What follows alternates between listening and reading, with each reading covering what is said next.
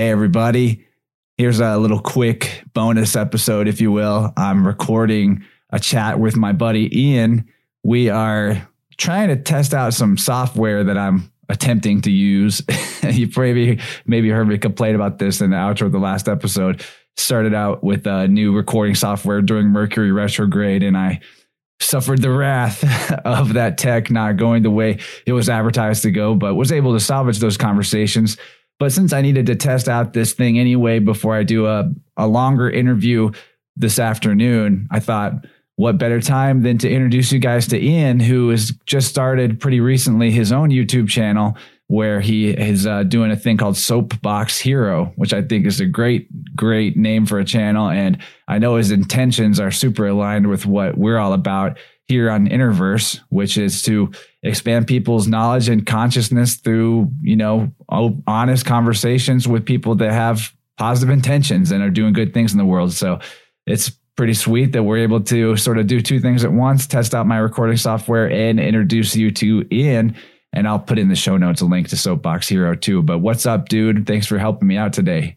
Oh, no worries, man. I appreciate you having me on here. And honestly, I'm just happy to help you figure these things out. I've gone through a lot of different software options, and it's important to really vet them before you commit and use it for all of your content. So happy to be here. Yeah, the Soapbox Hero, man, it started November last year was when I got I recorded my first episode, November of last year. And the idea behind the Soapbox Hero is for people, my guests, to get on their soapbox about the things that they want to see differently, what things they want to see in the world change, and how do we do things differently to get that. And the idea is to bring information, and what the viewer does with the information is completely up to them. But there are a lot of things out there that aren't really being talked about as publicly as I think they should be. And I'm taking it upon myself to interview people who have that information and give it to others, and they can do whatever they want with that information. Yeah, that's great. I mean, knowledge is power. It's one of the highest goods that we can attain to in the reality is to gain knowledge that's true. And essentially, a lot of pretty much all the healing that ever has come about for humanity or for the earth only occurred through knowledge that was accurate and correct. You got to have that. Know thyself is the same as heal thyself. So that's pretty awesome. Glad you're doing what you're doing. Are there any episodes that you're particularly excited to point people to since you started out in November?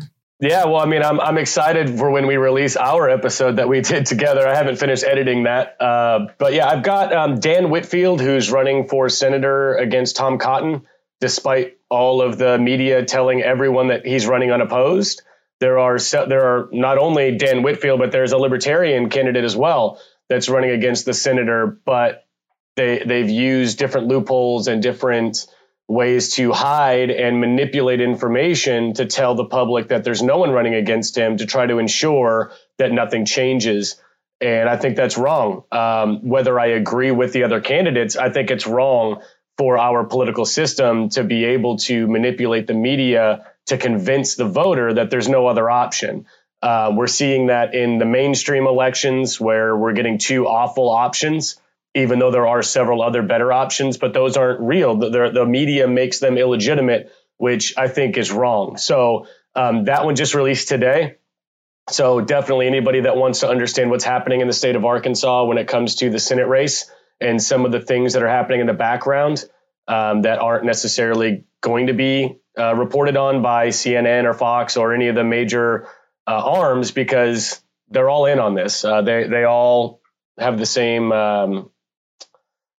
people that financially control what they say. So you're not going to hear that there. You're going to have to take some time and listen to independent journalists, which apparently I've become inadvertently. That was not my path. That was not what I was intentionally going for.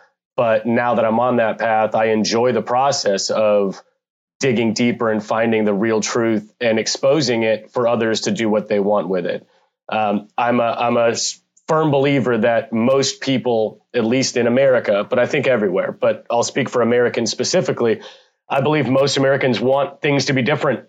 They're not happy. Most people are working paycheck to paycheck. Mental health is running rampant in our country.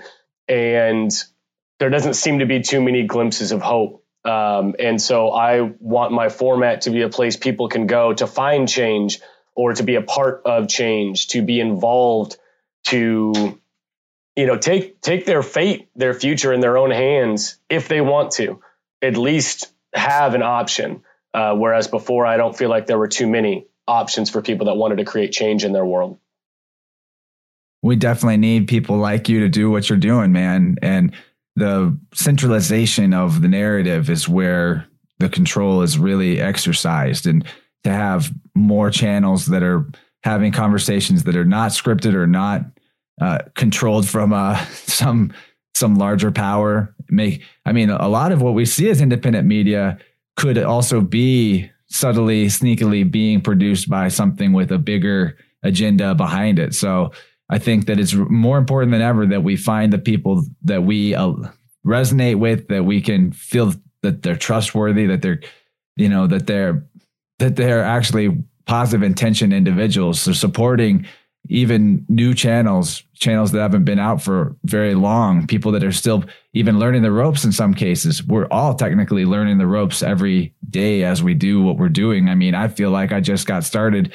Every year I feel like, okay, this is the year I kind of get it. And then no, my process evolves and I'm still learning new things constantly, like this recording software we're using right here. So I love that you're doing what you're doing. I'm right there with you. Same reason why I make the show I make is pretty much the same as your reason. So it's awesome that that we both found our way to this path. Neither of us even realizing or being educated in our younger days about how to do this. I think that'd be kind of a cool thing to touch on, was the way that you probably had to teach yourself a lot of stuff that you didn't already know just to put out the show that you're putting out, and how that's a continual learning process. Do you want to speak on the autodidact side of being a podcast host? Because I think that one of the big messages I always wanted to get across when I first began Interverse was to show people that whatever it is you think that you want to do that you don't know how to do, the difference between you doing it and not doing it is the time and effort and the consistency. And it's not a talent thing. It's not something you're born with. You just know how to do these things, or you don't need the university degree to do the thing. It's about what you're passionate about will take you there. What you care about is what gets done. And there's an apathy plague. So bringing your care to bear on what it is that you want to do will get you really far. It'll take you there. Yeah, absolutely. I think that one thing that really resonated with me was I was watching a lot of prominent figures in our culture, from musicians to people, most people proficient in their field. The majority of them said the only difference, the only thing that got them where they are is perseverance, is deciding that's what they're doing. There's no plan B. There's no other option. This is their passion, and they're going to find a way to make this work. Most of the comedians, because I'm a lover of comedians, laughing is an important aspect of my life. I laugh as often as I can. It's this weird involuntary reaction to things that you can't control. It's an outburst that sometimes is out of your control. And so that really fascinates me, the psychology behind that impulse. And so even in comedians, the difference between them and the ones that didn't make it was they just kept going. They kept going to the comedy clubs. They kept working. They sucked. They look at their first year of content and they look at it now 10 years later, like, oh my gosh, what was I doing? But that's important. You have to have the first year of not knowing what you're doing before you can have the 10th year of being proficient. You don't just get to go to 10th year. You have to start somewhere. Everyone sucks in the beginning. I'm a coach. One of my jobs is I'm a volleyball coach. I've been coaching club volleyball for over 6 years now. And that's the one thing that I try to tell all of my athletes is it's okay to be bad. It's not a bad thing. It's not a character flaw. It's not anything to be embarrassed about that you can't do this thing in the sport. You haven't been doing it long enough. Keep going, keep working at it. You're going to learn more and you're going to grow. And that's the thing I think more people need to be reminded regularly is it's not a bad thing to fail. Keep pushing, keep practicing. It's all about growth. It's all about this journey that we're on, and it's okay to be bad in the beginning. Yeah, one of my favorite quotes from the cartoon Adventure Time is from Jake the dog. He says, sucking at something is the first step towards being good at something. Absolutely. Absolutely. I agree with that. Yeah, that's a big time lesson to learn.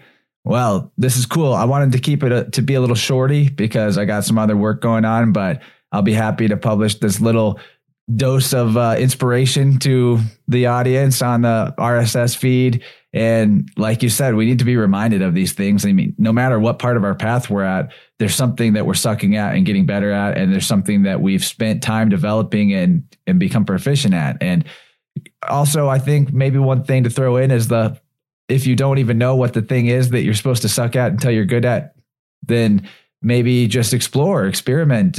You never know. Yeah, suck at a lot of things. That's okay too. You can suck at a lot of things and then decide to make one, something that you focus on.